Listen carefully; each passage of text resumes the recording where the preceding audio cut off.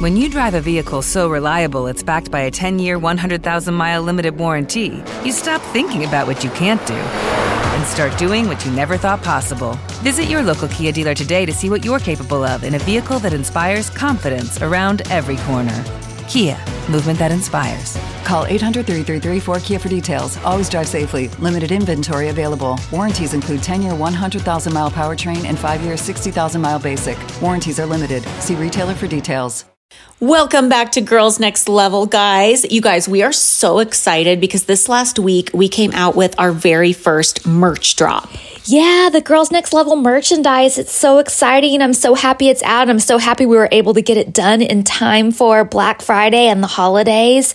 I hope you guys enjoy it. It's the basics line. So we have sweatshirts and sweatpants and all kinds of cozy fun stuff to wear this time of year or to give as gifts. But we also have a bunch of other stuff in the works. So look forward to seeing all of that stuff. And I hope you guys are enjoying it. And thank you so much for all of your support. We really appreciate it. Yes, thank you so much for your support. We were so overwhelmed to see how much you guys love the stuff, and we love it too. I've been living in the samples all week. They're perfect for cozy season. And you guys, today's episode is all about Girls Next Door, Season 1, Episode 5. We're getting into it with Fight Night. This is the episode where Hef's ex, Barbie Benton, comes back for a boxing match. And also Bridget gets her dog Wednesday, so we get to see her for the first time. We love this episode and we had so much to say about it. It actually turned into a two-parter. So you will get the first half today, the next half next week, and let's get into it. Okay, I know we've said this before, but I had so many mixed feelings about this episode. I think there's going to be so much to talk about. And there's two different topics going on in the episode because the episode is called Fight Night, but there's me and Hef's ex-girlfriend Barbie Benton pitted against each other.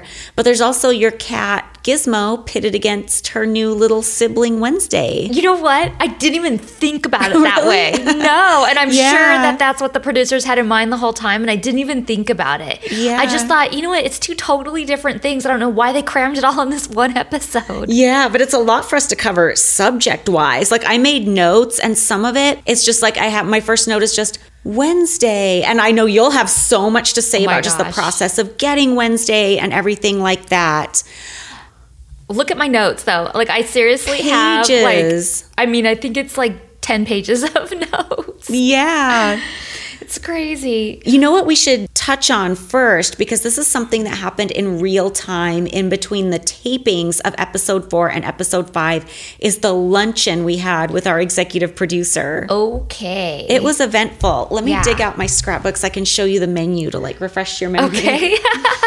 Well, for those, while she's doing that, I'll tell you guys that this was a meeting that took place, like she said, with our executive producer of the show. And he called this meeting and it was outside by the pool. I remember it was a nice day and beautiful day. Had a nice lunch. They prepared an amazing menu for us. So let's say she has it here. It is fresh fruit plate, Olive Garden salad, Chinese chicken salad, panko crusted chicken breast with tortilla chips and bean dip. Oh, I forgot about that meal. Yum. I want that. Sounds so good. Grilled bacon cheeseburger and skinny fries, or angel hair pasta with marinara and garlic bread. So we would choose one of those. So good. So this little menu I have saved in my scrapbook, it's signed by everybody. And it's very cute because you say something really nice. You wrote, Holly, you're the best. And Kevin wrote, to Holly, thanks. And he did a whole signature, and he goes, and woof woof. And he drew the woof woof doll that he gave you, the Munsters doll. Well. Yeah. And Kendra just signed it. Yeah. But this was an interesting meeting because it was our first time really sitting down with the executive producer that wasn't an on-camera interview. And he was telling us about how we were going to be stars and how we kept saying, you're going to be stars. My stars. And he would do this weird wavy thing with his fingers. And he warned us, I remember he warned us that being a TV star was a little bit different because this is back in 2005, so we didn't have any social media stars back then. It was you were either known for being in movies, TV, or music. And he was saying that you had to be especially prepared to be a TV star. It was different than being a movie star because you're in people's living rooms. they feel more casual with you, I guess what he was trying to say. I think he was trying to warn us that when we met people, they were going to really feel like they knew us, I guess. Yeah. Whereas you would feel more in awe if you met like a movie star or something. Yeah, you wouldn't feel like you knew their personal life as much as you would with us. Yeah. And then I remember at one point in the meal, Kendra said, shouldn't we be getting paid for this? And all of a sudden the mood changed. Like that. It was like clouds covered the sun. And Kevin... It started thunderstorming. Yeah, no, I'm just kidding. Basically. And Kevin very seriously was like, stared her down and was like, you are replaceable. And he went on to say that like this show was about the Playboy Mansion and Hef, and it was not about us. It was just about who happened to live there. And there were tons of girls, you know, lined up ready to take our spots, and we could be replaced at any minute. Yep. And we already get room and board and food, which is kind of offensive because we kind of had to pay for those things. We had to earn those things. You know what I mean? It wasn't just handed to us out of the goodness of Hef's heart. There was a high cost for living there, in my opinion. Well, and when he said you are replaceable, he didn't just mean Kendra. He meant all of us. Oh, yeah. I didn't mean to us. make it sound like it was just Kendra. That was meant to all of us. Mm-hmm. And they meant it. Yeah, so we were very shot down. So that's all I remember from that meal. I mean, that's really all I remember, too. I just remember because it kind of It was stopped. a shocker. Like, it felt like you were being reprimanded in school. It was like, whoa.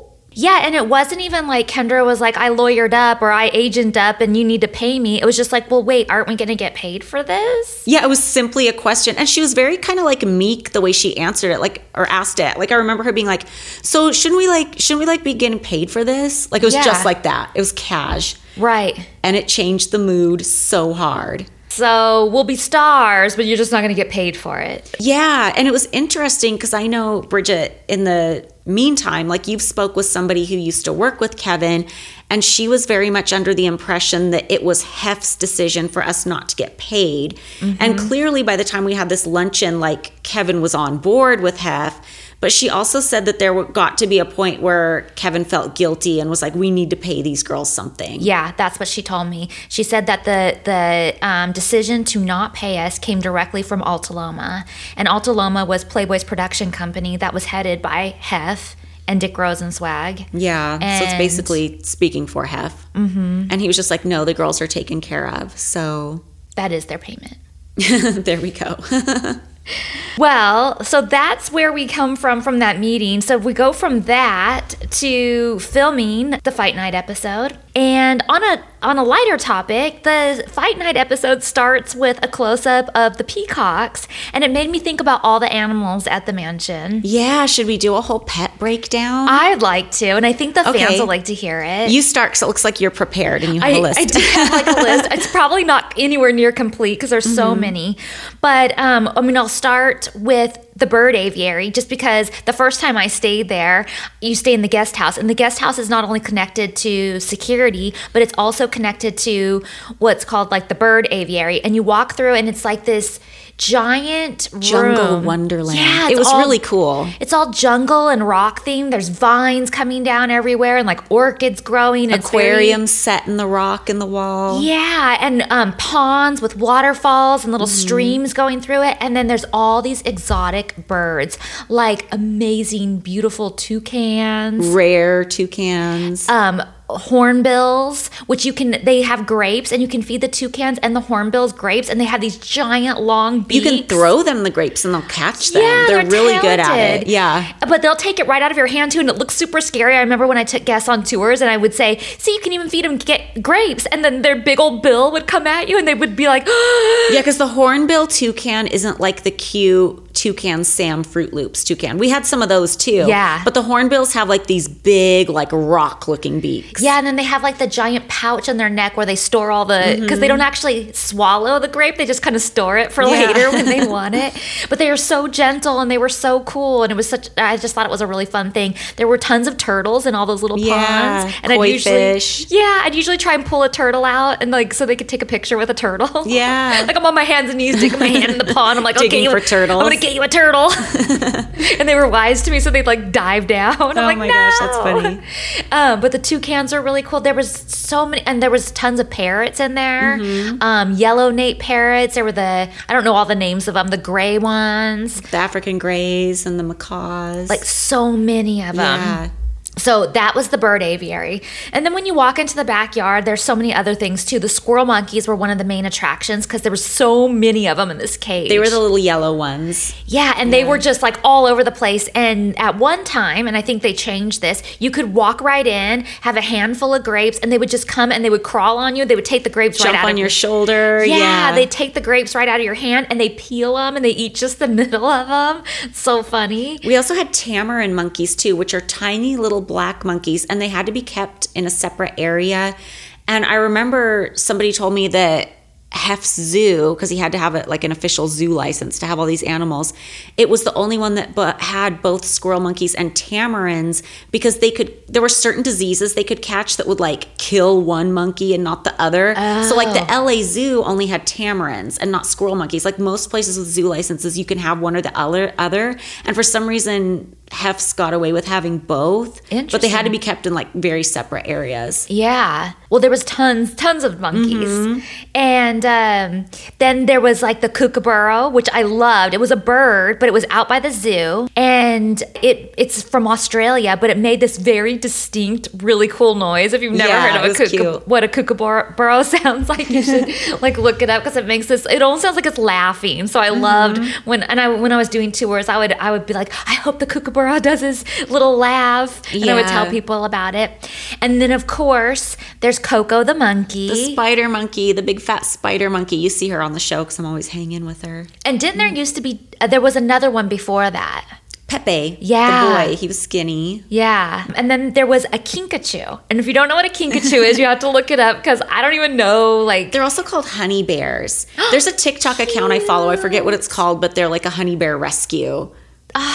So I was obsessed with the kinkajou for whatever reason, and he only comes out at night. He's nocturnal, and I would go and sit in his cage and wait for him to come out, and I would try and entice him. Because I'm sure they're called honey bear because they like sweets. So the zookeepers told me you have to take sweets out there if you want him to come out. So I would take things like honey. I would take stuff like he liked M&Ms. Everybody in your crew identifies as either Big Mac Burger, McNuggets, or McCrispy Sandwich. But you're the Filet-O-Fish Sandwich all day. That crispy fish, that savory tartar sauce, that melty cheese, that pillowy bun. Yeah, you get it. Every time. And if you love the Filet-O-Fish, right now you can catch two of the classics you love for just $6. Limited time only. Price and participation may vary. Cannot be combined with any other offer. Single item at regular price. Ba-da-ba-ba-ba.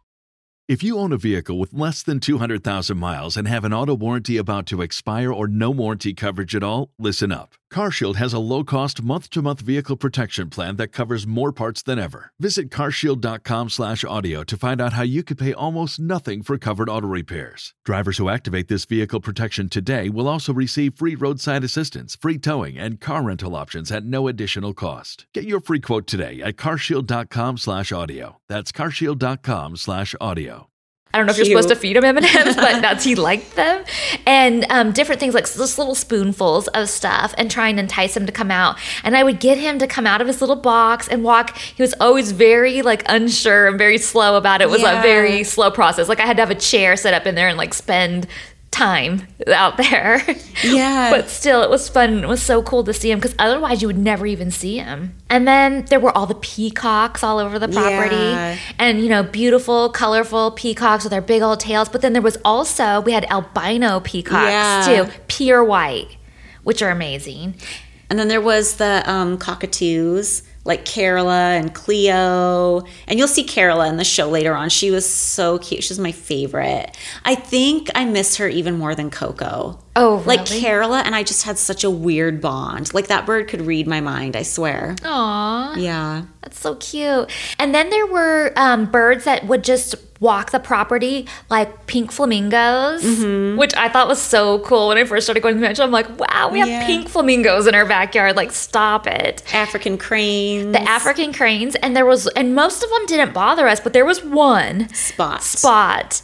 And he was just so aggressive for some reason. He would pluck fuck people. He wanted to be near, and so anytime you were doing a tour, you had to warn people about Spot. And even when you're just walking out to fun in the sun, you have to like watch out for Spot, because he'd come hauling ass from across the yard and like want to peck at you and stuff. So you had to be like scared of Spot. But he had this like crazy mohawk on top of his head. Yeah. And they're just very distinct looking birds.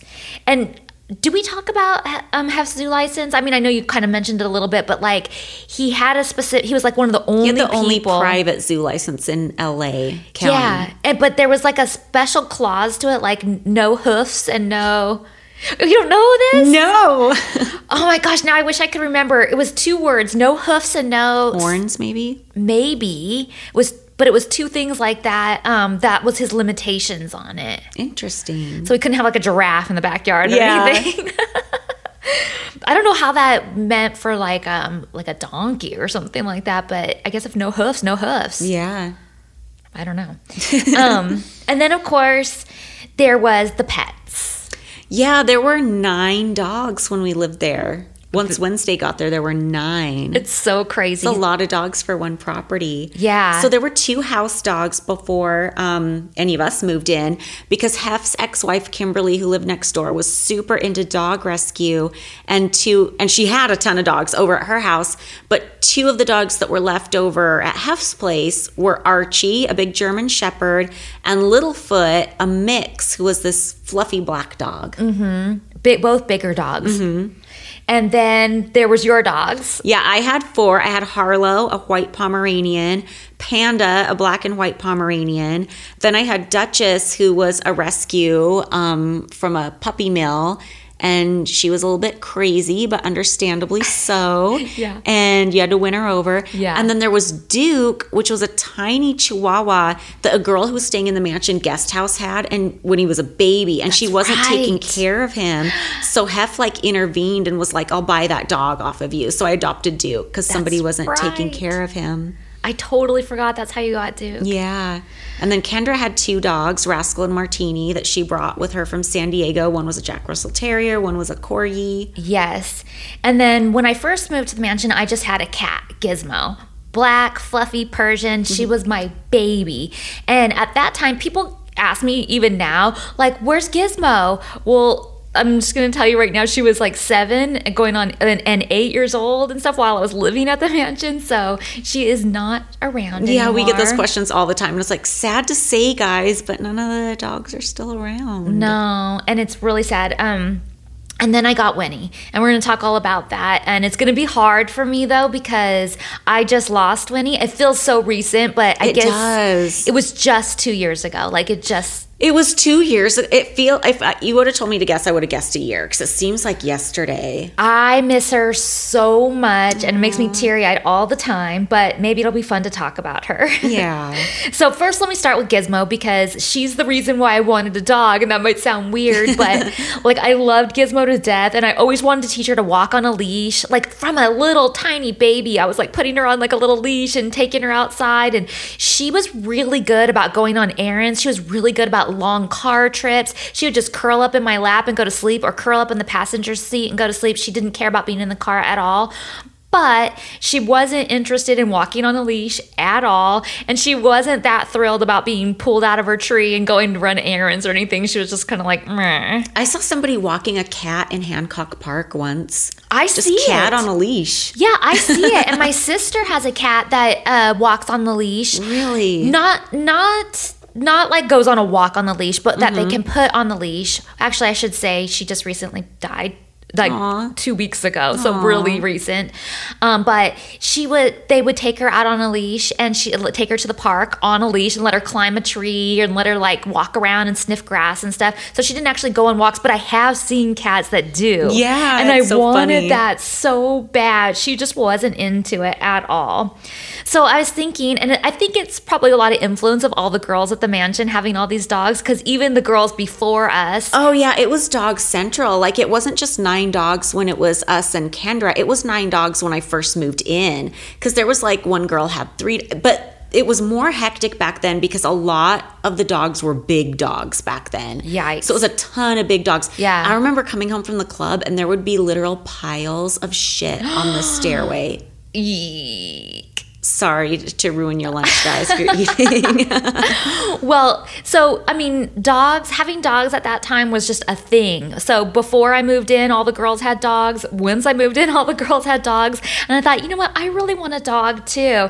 And I thought, well, you know, if I was going to get a dog, what kind of dog would I want? Well, I love my cat so much, and I want a dog that looks like my cat. So I wanted an all black puppy. I didn't know like what kind of breed I wanted or anything like that. So I did a lot of research on different breeds. And I decided that I wanted a Pekingese because I felt like that really kind of looked like a Persian cat. Yeah, the same kind of snubby face. Yeah. Yeah, and really fluffy and relatively small. And so, I mean, they asked me on the show, why is your dog's look so important? And I say it's not really important because it wasn't that like I needed this sounds so contradictory to say this. It's not that I needed a certain kind of dog, but I wanted a certain kind of dog. No, it sounds so funny when you say it on the show. You're like, looks aren't important, except he needs to match my cat or something like that. It's so funny. I don't know. I guess I understand what I'm saying, but I understand when other people don't. But okay, then I feel like the story starts taking a turn on the show because I feel like they're trying to sort of make me look like an asshole kind of by wanting an all black dog. Like that looks are so important or whatever. So like whatever, you know, I'll take one for the team. I'm not trying to be an asshole. At some point you have to decide what kind of dog you want if you're looking for a dog. Unless a dog kind of falls into your lap or you're browsing. If you're looking for a dog, you think of a breed or you think of... Exactly. Yeah. Like I didn't think it was so weird that I would look at different dogs and like decide on what I wanted and then try and find one that I thought was my right fit. Like I feel like that's how people get a dog. Like, but one thing that bugged me when I was rewatching this is they make it look like and sound like I'm going puppy shopping. They say like I'm talking to Gizmo and then I go, okay, we're going puppy shopping. Weird. But I wasn't going shopping for a puppy. I was going shopping for the puppy, if that makes sense. Like I was going to get supplies. Oh, so you weren't like going to a pet store looking for a pet, you were buying the stuff. No, okay, yeah. I never got Wednesday from a pet store, and that's what I'm going to get into here too. But they make it look like Anastasia and I are walking out the door and we're going puppy shopping. Oh no. And that is not what happened at all. And you know what? Back then, it wasn't like a horrible thing to go to a pet store as it is now. Yeah, people weren't as aware. Yeah. But even so, like I wasn't doing that. Like I wasn't going to a pet store. And so anyway, I was going to go shopping for like, you know, dog bed and toys and treats and whatever else. Where I actually found Wednesday is on a site called petfinder.com. I love Petfinder. That's how I found Duchess because I thought I want a little Chihuahua. And then I just happened to find her on there somehow. Yeah. So for people that don't know, I wrote down what Pet Finder is, and it's an online searchable database of animals who need homes. It's also a directory of nearly 11,000 animal shelters and adoption organizations across the U.S., Canada, and Mexico. And they increase public awareness of the availability of high-quality adoptable pets, increase the overall effectiveness of pet adoption programs across North America to the extent that the euthanasia of adoptable pets is eliminated, and elevate the status of pets to that of a family member. And so that is where I got Wednesday, and I just feel like I need to clarify that because I feel like they full on make it look like I'm going to every pet store in town till I find like the right dog, and that is not how it went down at all.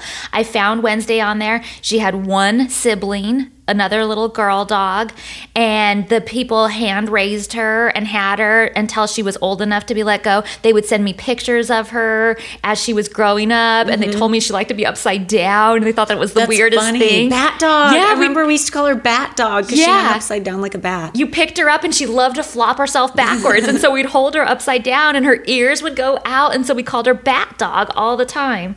So, and they knew that, and they told me about that kind of stuff ahead of time. So she was like raised by a family, like not a, you know, pet shop dog or a puppy mill type dog or anything like that. So I just felt like I needed to clarify that because I feel like the show tries to make it look differently.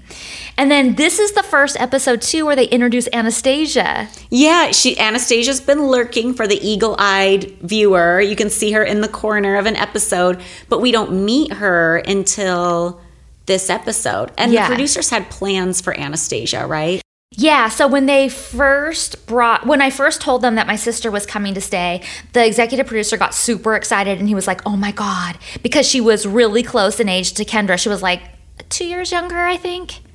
She was or 3 years younger, but she was close in age to Kendra. So they thought that they would like be partners in crime. And I was like, I don't know about that because I just know my sister really well. And it didn't turn out that way like they thought it would. But he really thought that it was going to be like a sidekick for Kendra the whole time. And so my sister used to come stay with me at the mansion.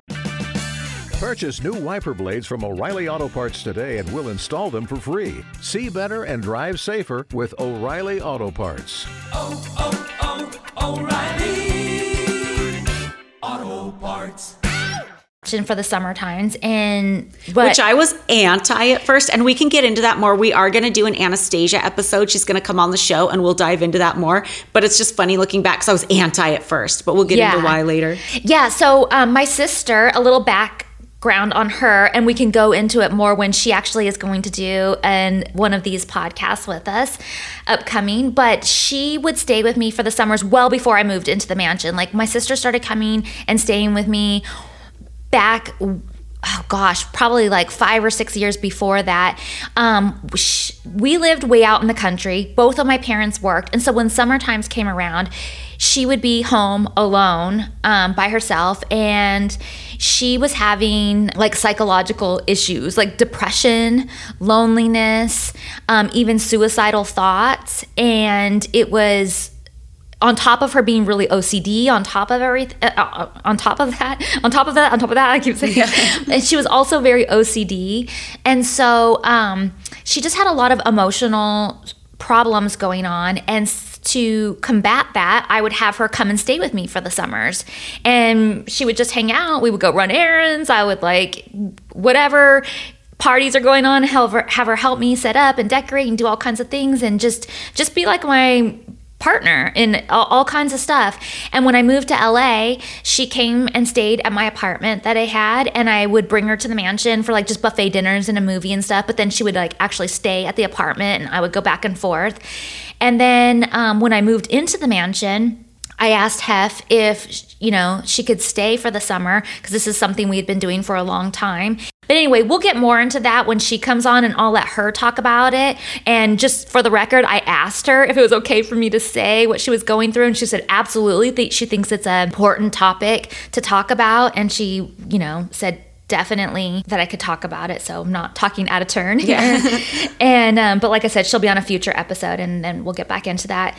And then, so when it shows us going to puppy shopping, then it like cuts to us at the airport and we're in totally different clothes because we actually went all the way to North Carolina to Fort Bragg to visit my brother. We were gone for just 3 days because Hef didn't really want us to be gone. So we had to like fly there one day, film the next day, and fly home the next day. So it was like really quick. But I was telling Kevin, you need to come with us because we're going to go visit my brother and we're going to, in North Carolina. And then on the way home, we're going to stop at the Atlanta airport and pick up my puppy. And he really wanted picking up my puppy, but he just wasn't like really that interested in filming us going to visit my brother, which I thought was so weird. My brother's in the military and we're going to go visit him on base. And yeah, I mean, it would have been a loss to have not covered that because I feel like you and your character, because you are so close to your family and you have like a cute little sister and like your brother's in the military, like it showed such a family side to the characters on the show. And I feel like you needed that in Girls Next Door for this show to work with a middle America audience. Yeah, and it also sets up so many scenes that come later that we did, so anyway, he didn't want to send a crew, but he ultimately just sent one producer with literally like a handheld camera. It was before iPhones, or I swear he wouldn't have even sent her with a camera. He would have just been like, use your iPhone, and one mic pack. And it was like, whatever, whatever you get, you get. So the quality is like crap. And no offense to the producer that was with me, because she was amazing and she did the best she could with all of those scenes, and they worked for the show. So she obviously did a decent job with what she had. And those scenes with your brother will be in episode 6, the Operation Playmate. Yeah, so we'll talk more about all of that then. But I just want to set this up. So we got no sleep because we flew there, stayed up all night filming, then literally flew back and stopped at the Atlanta airport. And so you see me like stressing out on the time because the dog person is late. And I get nervous just you saying that, because airports, security, all that makes me nervous. Not having enough time for a layover makes me so nervous. Yeah, I know that I gave myself like ample time because we have to like leave the airport, get our luggage, and then we had to like wait for the dog, get the dog, and then go back through security with a dog, which I'd never done before, and fly from Atlanta back to LA. And I gotta get home because Hef will be pissed if I don't make this flight. Oh my God. So like the stress is on. So it shows me like going tick, tick, tick, watching my phone. She's 20 minutes late. She's a half hour late. She's 45, whatever. But the stress isn't because I'm so impatient about getting my dog and I'm just sitting at LAX or something. Calm down, Bridget. I mean, can't you live another hour without your dog? The stress is because I have to catch a plane. Like, we've got to get on this flight and she's not here. And there's no communication. Like, I mean, this is before texting. So like I have to call her and she's driving and like, God. Anyway, she finally arrives. She doesn't want to be on camera. And I don't know specifically why she doesn't want to be on camera, but I'm assuming in case like there was anything wrong, she doesn't want her face on camera if something happened to the dog later and it was, genetic or something. Yeah. I'm assuming. I don't really know why. So I'm waiting. We've gotten no sleep. We've been up for like 24 hours. I'm waiting for her. She finally arrives. And I remember like being just so excited and so in awe at this little black bundle in the case that I was just standing there like in awe. And my sister finally starts reaching for the bag that the dog is in, and I was like, hey, get out of here. Like I totally swat her away. Funny. When you see Wednesday lifted out of the bag, like if you didn't know when you were just watching the show and you had no setup that it was a dog, she could be a dog or a cat. Like a kitten or a puppy. Totally. And also I wanted to ask too, like in the earlier scenes, you're looking at Wednesday's pictures that the owner is sending you, and you're talking about how Wednesday has a white spot on her face, but I don't remember Wednesday ever having a white spot on her face. Did it go away? I know she got grays later. Yeah. It wasn't on her face. She had a white spot on her chest. Oh, that's what it was. And it was actually even lower down than just like her chest. Like you couldn't see it if she was just sitting there. You see it if she rolled over onto her back. It was like lower than that. Kind of like between her two front legs, sort of. So when I'm watching the show, the way it's explained, I'm like looking for it on her face, and I'm like, I don't remember having a white spot. No, not on her face. And then there was also like a white spot on one of her paws too, underneath though. But now I just love everything about her. So sweet. And she was so cute. Like they pulled this little thing out and I'm just like dying, and rewatching it I'm still dying. Like she's so cute. So cute. And I remember putting her on my lap and like checking her over and stuff, because I don't know, this is my first time getting a dog. Like I don't even know what you're supposed to do. And I did see like a little mark on her eyeball, and I asked the lady like what happened to her eye, and she was like, oh, I didn't notice, let me see. And she looked and she said, oh, I think maybe her sister maybe like got her in the eye when they were like playing or like sleeping or whatever. So you might want to just like take her to the vet and get like a little antibiotic eye drop or something for that. It actually turned out to be something much worse. But what? Well, it turned in later, like it didn't really heal like that. And then the doctors told me that it was the start of like a cataract thing. And then she ended up at just 2 years old having to go in and have full cataract surgery and have the lens removed. Oh my gosh.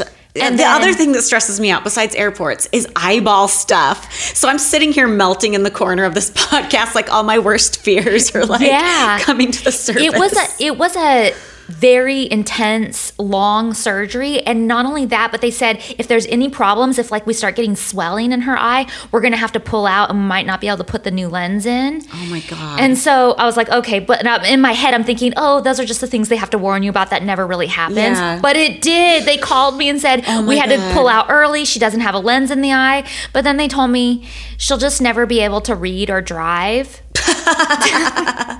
Well, it's like that character in Lady and the Tramp where he loses his sense of smell and he's always bumping into things. Because, like, dogs don't use their sight as much as we do. They rely on, like, smell and other things. Yeah, so I don't know what a dog's eyesight normally looks like, but I guess that eye was going to be blurry. And they could go back in and put an artificial lens in later, but I just didn't want to put her through that. I thought, Yeah, why do it? It's too much pain for not enough quality that they're getting. Yeah, it was one thing if she was going to be totally blind in it, which she would have been if I let the cataract continue, or so I'm told. But I just felt like, oh, and then wait, I have to back up for a second. Can we just talk for a minute about the Juicy dog bag that I'm using? Yeah. It's so cute. There were some cute dog bags back in the day. Like, I remember Playboy made one. Yeah. I had one of those. I had a Louis Vuitton one. It was cute, and I remember I rhinestoned it too. Yeah. So it was extra bling, and it was so cute. It was all pink if you didn't see it. And I also wanted to mention my flip phone that I'm using in there. It was just so 2000. And aren't you like in a Juicy tracksuit? Like, that's a very 2000 scene. Everything I probably am. And I just remember looking so terrible because, like I said, okay, first of all, we're in crappy airport lighting. Well, I don't think you look bad, but I did notice she was sticking the camera up in your face. Like, if somebody would have had a camera that close to my face, I would have been like, can you back off at least 3 feet? Yeah. Because you're going to see every pore in my nose. It was so bad. The airport lighting was bad. We've been up all night and like traveling. It was just all around bad, stressed out. Like, everything was bad about that scene. Okay, so then we make our flight, surprise, surprise, and they telling me, okay, the carrier has to go under the seat, which, okay, I know, I get it, but like, she's just a baby and she's so cute, and like I want to like touch her and hold her so bad, and I kept trying to sneak her out, and we had 2 flight attendants that would walk by, and one of them was so nice and like totally cool about it, and she was like would smile and pet her and be like, she's the cutest thing ever. And like everybody around me was like, oh, can I pet her? Can I touch her? And was just like in awe over her and so cute. Then there was another flight attendant that was a total bitch. And every time she walked by, she was like, I am not going to tell you again. You need to put that dog away. And I'm like, but she's just like hate her. Yeah. And I would try and hide her underneath a blanket and stuff. Or my sister would try and hide her. And the flight attendant would get so pissed. And like 5 different times I would try and go to the bathroom with her, and I would put out a pee-pee pad and I'd be like, okay, go pee-pee. Yeah. And she would not go to the bathroom at all. So I was like getting worried because like I'm a first-time dog owner and I don't know how often they should be going to the bathroom, but I felt like she should go at some point on the flight, and she didn't. So I was like really nervous about that. And then we get into the limo. We finally get off the flight. We get into the limo and we are sitting down, and I set her on the seat next to me, and all of a sudden she just lets go and pees, and it's all over Anastasia, and poor Anastasia. But I was so relieved that she finally peed because I thought, she's not peeing, something's wrong with her. You were like, finally, and Anastasia's like, finally. Yeah. So funny. It's totally what I said, finally. Then we get home and Hef walks out and meets her for the first time, and I think that's a really sweet scene, and he calls her Miss September, which I love. Well, she should be Miss October, let's be real. She should. And then dun dun dun, the Wednesday and Gizmo meeting. Oh, the showdown. Yeah. So I tell the smackdown. Yeah, I tell Anastasia before we even walk in, okay, I'm gonna hold her till we get inside. But as soon as we get inside, like, I don't want to be caught holding Winnie at first. Like, you have to like, grab Winnie right away, and then I'm gonna get Gizmo and I'm gonna give her some love because we haven't seen her in a couple days. And then we're gonna like introduce them. But I don't know how Gizmo's gonna act, so we gotta like be careful about it. And so I walk in the room and I go to hand Anastasia Wednesday, and Anastasia's not paying attention. So for a second, like, I feel bad because Winnie's like dangling there for a second. Then she grabs her, and then I go get Gizmo and I'm petting her, and she's a good sport. And then we do the face off. They really should have played that High Noon song. Oh, yeah, that would have been cute. The Western thing. Yeah, like the good, the bad, and the ugly. Yeah, oh, is that what it is? I thought it was High Noon. But yeah. With a tumbleweed going by. Yeah. But Gizmo was a pretty good sport. She just looked and didn't really do anything. They probably added some growls, though, right? I think there was a growl they added. And just for the viewers out there, and I think I've said this a million times before in commentary and other things, Gizmo did not make all those. Well, she did make some noises. I don't think I ever remember her making a noise in real life that I heard. Well, sometimes, but not like they show her on the show. And people have written to me like over the years and said she was the original grumpy cat. She kind of is. That's cute. And I can totally see why people would say that, but she did not make all those noises all the time. And then they, of course, make it look like poor Gizmo is not into it, but I don't think she minded. And one thing that I thought it actually might help Gizmo is that we are gone a lot. Like, we're always running errands, and we're always, had to go to the clubs and do all these things, and downstairs for buffet dinner and a movie. And I actually thought that having a dog kind of running around the room might actually entertain Gizmo. She can go up in her tree and doesn't have to be bothered by it. And she can watch down on this little thing, this little puppy, like running around. So I thought that it might actually entertain her a little bit. But when I was watching this episode, like, I was full on crying. Like, I want them back so bad. Yeah, they're so cute. They were so cute. And they also show that fight night is like the day they kind of make it look like it's the day I get back from North Carolina. Yeah, they show like the kitchen preparing, and they show this giant tub of pesto. Ew. And they have this industrial size weird mixer that looks like something you would like break up a street with, like a jackhammer. Yeah, and the pesto, I don't know. I mean, like, I'm not a fan of pesto, but it looked so gross. It was a lot. The only reason I knew what it was because it was labeled. Otherwise, I would have been like, what is that? And then, well, the night, too, that I got home with Gizmo in real life, not fight night, but in real life, it was like a dinner and a movie night, which is another reason why I had to get home by a certain time. And I remember I was sitting on my bed, and my sister was sitting next to me, and we were having wine, and we were telling Stacy all about our trip and stuff. And that is the night that I had a ghost experience at the mansion. Oh, my God. We talked about it on the Halloween special, but this is just like such a scary story. I wish I would have been there for it. I do too. Because just the fact that 3 people witnessed it at once is what's so crazy to me. And it's interesting. Like, I wonder if it was Joni, if she wanted to see the puppy. That's what I think it is, 100%. Because I'm pretty positive it was her. And I feel like that would have been, I know that she was very much like interested in all the girls and all the animals and just very motherly around the house and stuff. And I'm positive that's what it was. I don't think it was scary. It was scary at the moment because it was shocking that somebody was standing in my room. But I don't feel like it was a scary thing. And I don't think she was trying to be scary. I think she just wanted to see the new puppy. That's such a crazy night. There's a scene in the Mediterranean room when fight night is setting up where Kendra walks in and she thinks a mannequin is a real guy. Yeah. But to be fair, it looks like a real guy, kind of. Like, if you're glancing, just like the shape of that mannequin. Yeah. It looks real. And it's funny the first time, but I feel like they keep replaying that same gag so many times. They do. They replay the gag so many times. And Kendra didn't think it was a real person each time. She was like telling us the story about it. Like, oh, I thought that was a real guy. Haha. But in the show, they make it look like she keeps getting tricked and thinks it's a real guy. So then I guess we have to address who Barbie Benton is. Yeah. And the whole Barbie part, I feel like this is when like I have the feelings, so many different feelings. Yeah. Well, first of all, I resented this episode even back when it was first being filmed and shown, because I felt so strongly that I was being set up. Yeah. Like, they very much wanted to do a scene or a whole episode where I'm supposed to be really jealous of Hef's ex-girlfriend. And I felt like uncomfortable because I was being put on the spot. Like, I wasn't even, as I've said before, fully comfortable with my relationship with Hef. So the fact that we were even showcasing that on TV was uncomfortable for me. But also, I'm extra not comfortable being put on the spot where it's like they expect me to react and they expect me to be like jealous and stuff. I think if I would have been more confident in my relationship with Hef, I could have had fun playing into that and had fun acting like I was jealous. But I was not confident really about the relationship at all or comfortable portraying it on TV. So it just felt shitty in the moment.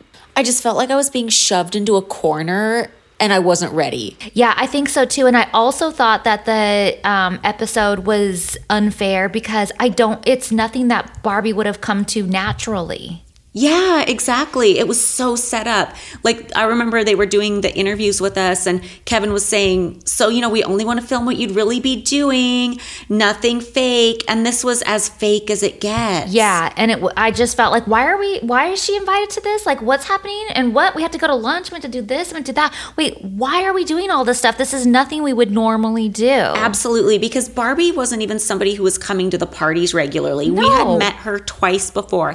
Once was when you and I think Stacy were the only ones who went.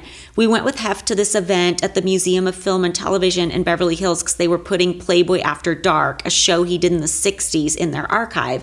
So they were doing a little presentation. And because Barbie was on that show with Hef, she was invited to it. So we met her briefly then. I remember being nervous to meet her then. Me too. And then the second time we saw Barbie was she came to a party that was being filmed for the 50th anniversary special of Playboy at the mansion. And that was also a special that was done by Kevin Burns, producer of Girls Next Door. So he invited her to that. And then he invited her back to do Girls Next Door. And it was as if she was just coming to the mansion on a random day to just like hang out, but that would have never happened. No, and the first two things make sense. Like, I was not weirded out or wondering, why would she be invited to this television thing? Why would she be invited to this 50th anniversary thing? Of course she would be invited to those things. Yeah, it was purposeful because it was retro things that were calling back to like things she was a part of. So it totally made sense. But I had never seen her on like a normal day at the mansion or at a regular party. Never. I think we should talk about Fight Night a little bit and just what it is, like in general, just sort of set it up. So Fight Night, the event that Barbie was invited to, was a broadcast for ESPN, and it was a series of boxing matches in the backyard because Hef was very into boxing. Mm-hmm. They did it every year. Mm-hmm. And it's a pretty big event. Like, obviously it's in the backyard, and they bring in like a professional ring, and they have like the playmates doing ring girl stuff, and which I'm excited to get into about being a ring girl. Yeah. and like you said, they film it for ESPN, and there's a lot of celebrities invited and tons of people come, and it's like a big deal every year, but not so big that people like Barbie would have come. Like, it's not really a... Yeah, it was more just like local people showing up. It wasn't like something that people flew in for unless they were like actually in the fight. Right. You know what I mean? Yeah. So that was a little odd. And should we get into kind of a backstory on who Barbie is before we go deeper? Totally. So Barbie Benton was Hef's main girlfriend in like the late 60s, early 70s for like 7.5 years total, I think. He met her on the set of a show he did called Playboy After Dark that he filmed in LA. He met her in 68. She was 18. He was almost 50 or something. So there was a big age gap, not as big an age gap as what we had with Hef, but there was still a big age gap. She was like a UCLA student at the time. They started dating and they kept dating. And at the time, Hef had like a penthouse apartment on Sunset Boulevard. And he lived in Chicago most of the time. But when he would come out to LA, he would see Barbie, and they played tennis together because Barbie loved tennis. So they would always go to like a tennis club or whatever. And it got to the point where Hef was kind of like feeling inconvenienced and maybe wanting his own home with a tennis court. So he doesn't have to like go to the tennis club and wait for the slot and things like that. Because that's a very un-Hef thing to do, wait for anything. So Barbie really wanted him to buy a house, but he was hesitant because he thought that there would not be a house in LA that was special enough for him. He wanted something like really grand and historic. So Barbie decides to take it upon herself to look for the house, which I love this. And I really want to have Barbie on the show because I think she'd be so fun to talk to for so many reasons. And one of the reasons is when I hear these stories about her, I relate to her so much because I hear about these things she did, and I'm like, I would have done that. Like, I would have been like, oh, you think you're not buying a house? Let me find it. You know what I mean? Wait till I show you. Yeah. So this was back in the 60s. There was no realtor.com. It wasn't super easy to find out what was for sale, but Barbie's mother was a realtor, so she enlisted the help of her mom to find out what was for sale. And there was this giant house in Holmby Hills, which is this teeny tiny little section of LA next to Bel Air, kind of close to UCLA. And there was this ginormous house for sale. And I wouldn't say it was abandoned, but it was definitely a house where nobody had lived for a while. Yeah. So it was kind of like the quote unquote haunted house in the neighborhood up on a hill, kind of like looking like a Scooby-Doo house. And the gates were like chained and padlocked shut, and nobody was available to let anybody in. So Barbie jumps the fence, which is another thing I totally would have done. And she walks around the property and she sees that there's a tennis court, and she's like, this is it. This is perfect. So she convinced Hef to look at it, and Hef said there were 2 properties he was looking at that he was interested in. The other one was a home in Beverly Hills, which used to be owned by Marion Davies, who was an actress in the 30s, who was the mistress of William Randolph Hearst. And she had this ginormous home, which was later owned by Diana Ross. It was also featured in the movie The Godfather. Really, really beautiful home. A friend of Hef's owned it when we lived with Hef, so we got to go to a few parties there. Yeah, it was really amazing. This house, you guys, it has like a 2-story Beauty and the Beast library. It is so no incredible. joke. It was so pretty. But anyway, so he's trying to decide between the 2 houses. He picks the one he ended up buying because it was more like English style, and he felt that because he had some English heritage, it was more suitable than like a Spanish style home. At least that's what he told me why he picked that one. Yeah. So he ended up getting the house. The company bought it. He didn't own it. But I guess Barbie lived there full time while he was in Chicago. But I think she had her own place too. I don't know for sure. Because I get her know, on. because he would go back and forth between Chicago and LA, and he was dating Barbie in LA, but he had a whole other main girlfriend in Chicago, a girl named Karen. She was the one who bought him originally the Monopoly pieces that we played with. But there were some points in time I know that Karen would fly out with Hef from LA and stay at the LA mansion, because people used to tell stories about how Karen, because she was a platinum blonde, so she had these white bobby pins, and she would go out of her way to leave the white bobby pins in the bathroom so Barbie would find them. Wow. Which is so petty. Yeah. I want Barbie to come on the show so bad, because she's got to have some stories. Because like dating Hef back when she dated Hef would have been night and day from when we dated Hef. Like they traveled the world together. Yeah, like they had the flew around bunny, on that the big private bunny. jet that was all customized and crazy. And just, she's got to have so many stories that she's never even shared. And I think they'd be so fun. I'm here for it. I know. So Barbie, if you're out there, if you're listening, if Yeah, you want to come on, we please. would love to have you on. I actually tried texting you. Check your phone. Yeah. So Hef and Barbie like eventually broke up in like the mid 70s, and then remained like cordial friends throughout the years. Yeah, I feel like Hef typically stayed cordial with most of his exes. Not me. I know, not you, but like even his ex-wife, Yeah. both of them. Yeah. I felt like I had to clarify that because I Yeah. was thinking of one, but I think you were thinking the other. Yeah. And yeah, just even girlfriends like more modern day. Not all of them, of course, but a lot of them. Yeah. So Barbie was very much like Hef's most iconic person he'd ever dated, I would say, up to that point. Like she was the girlfriend that, like, if you knew anything about Hef, she was the one you knew, I think.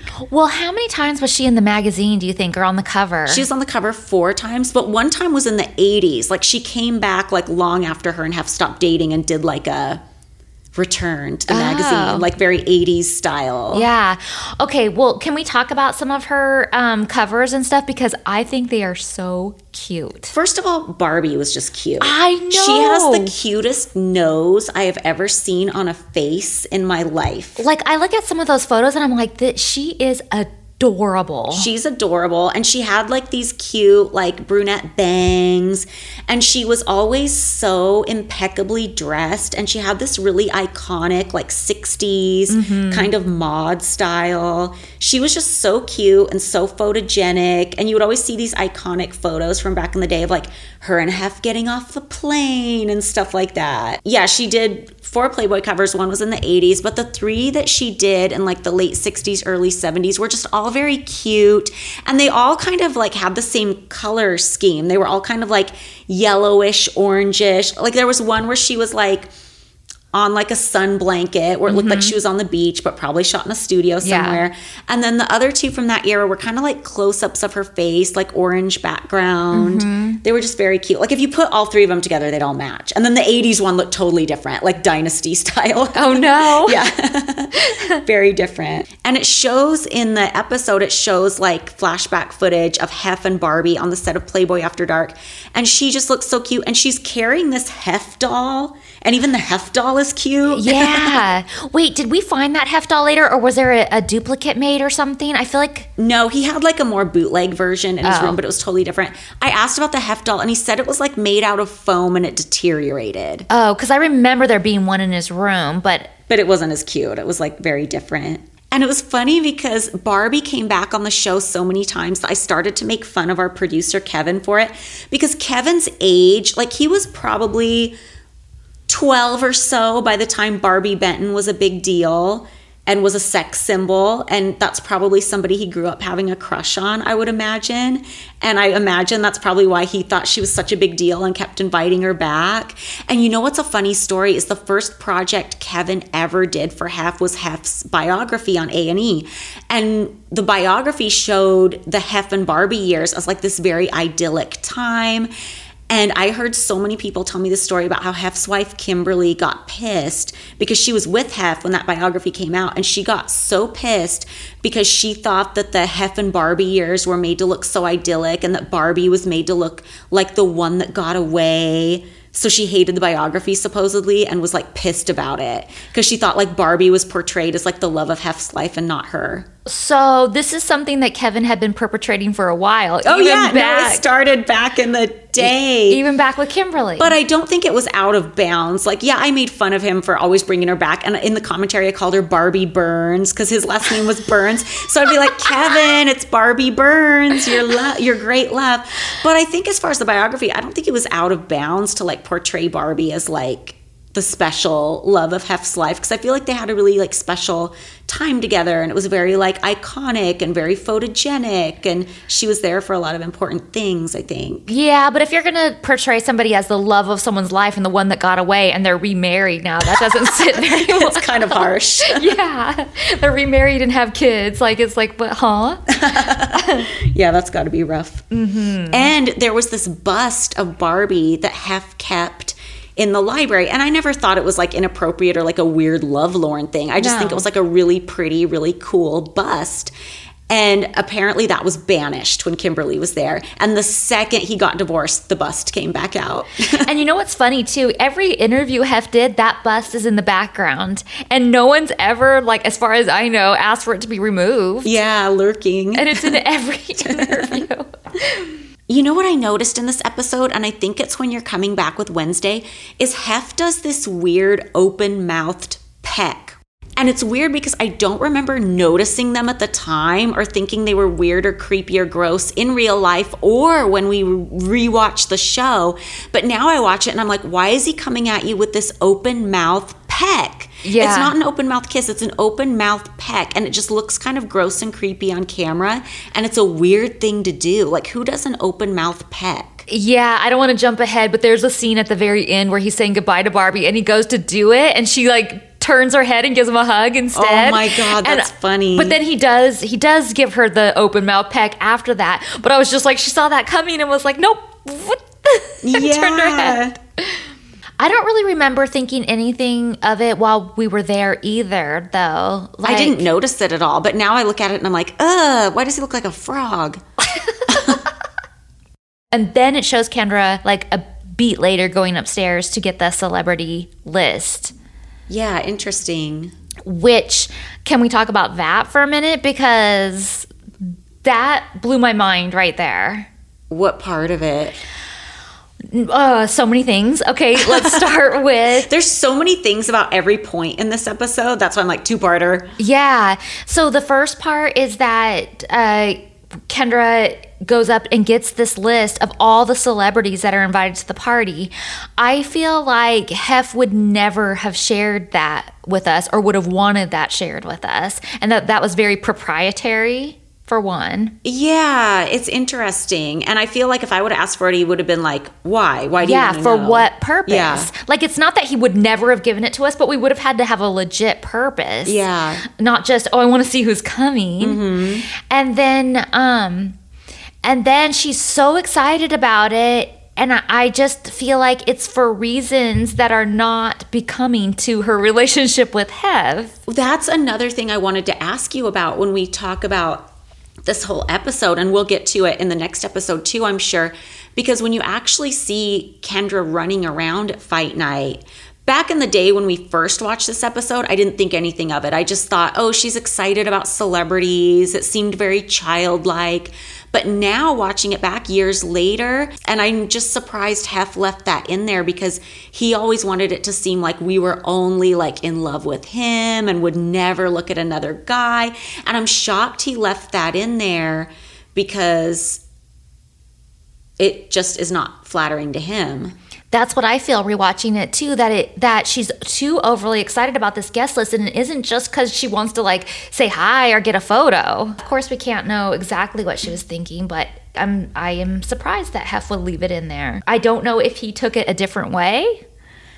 My theory is that he was so enamored with the thought of me and Barbie fighting over him that was all he was really paying attention to when he watched this episode and gave notes.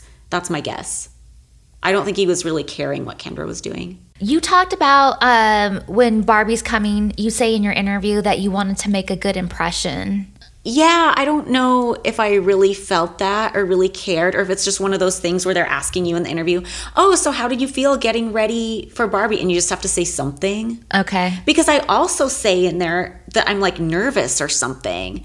And I don't think I was nervous. I think I was. I think I was definitely nervous. Oh no, in the interview I say I'm stressing or something. And I'm like, why would I have been stressing? I think the reason I would have been stressing is more the fact that we were filming it. Like if it was just going to be like, oh, Barbie's coming, let's have lunch, and it wasn't on camera, I would have never stressed. But the fact that I know they're filming us and I know what they want, like I know they're setting it up to make me look jealous or setting up some kind of conflict, that's why I'm stressed. Yeah. Not because Barbie's coming. Yeah, they were definitely doing it to get some sort of drama. And you know what bugs me is when they show me getting ready at the Vanity, they're playing like this Revolutionary War military march music in the background, like I'm getting ready for battle. Oh my God. It's See, like, I don't notice little things like that. But I do like my outfit. I'm wearing a very cute 50s style circle skirt. Oh, one of my notes in here is that you looked really cute. Thanks.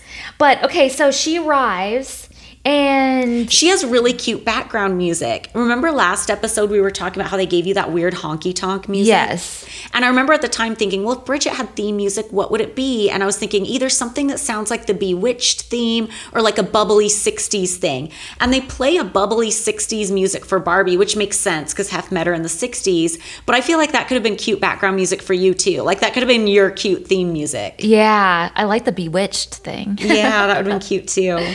But she walks up and she says it's awkward being at the mansion when she doesn't live there.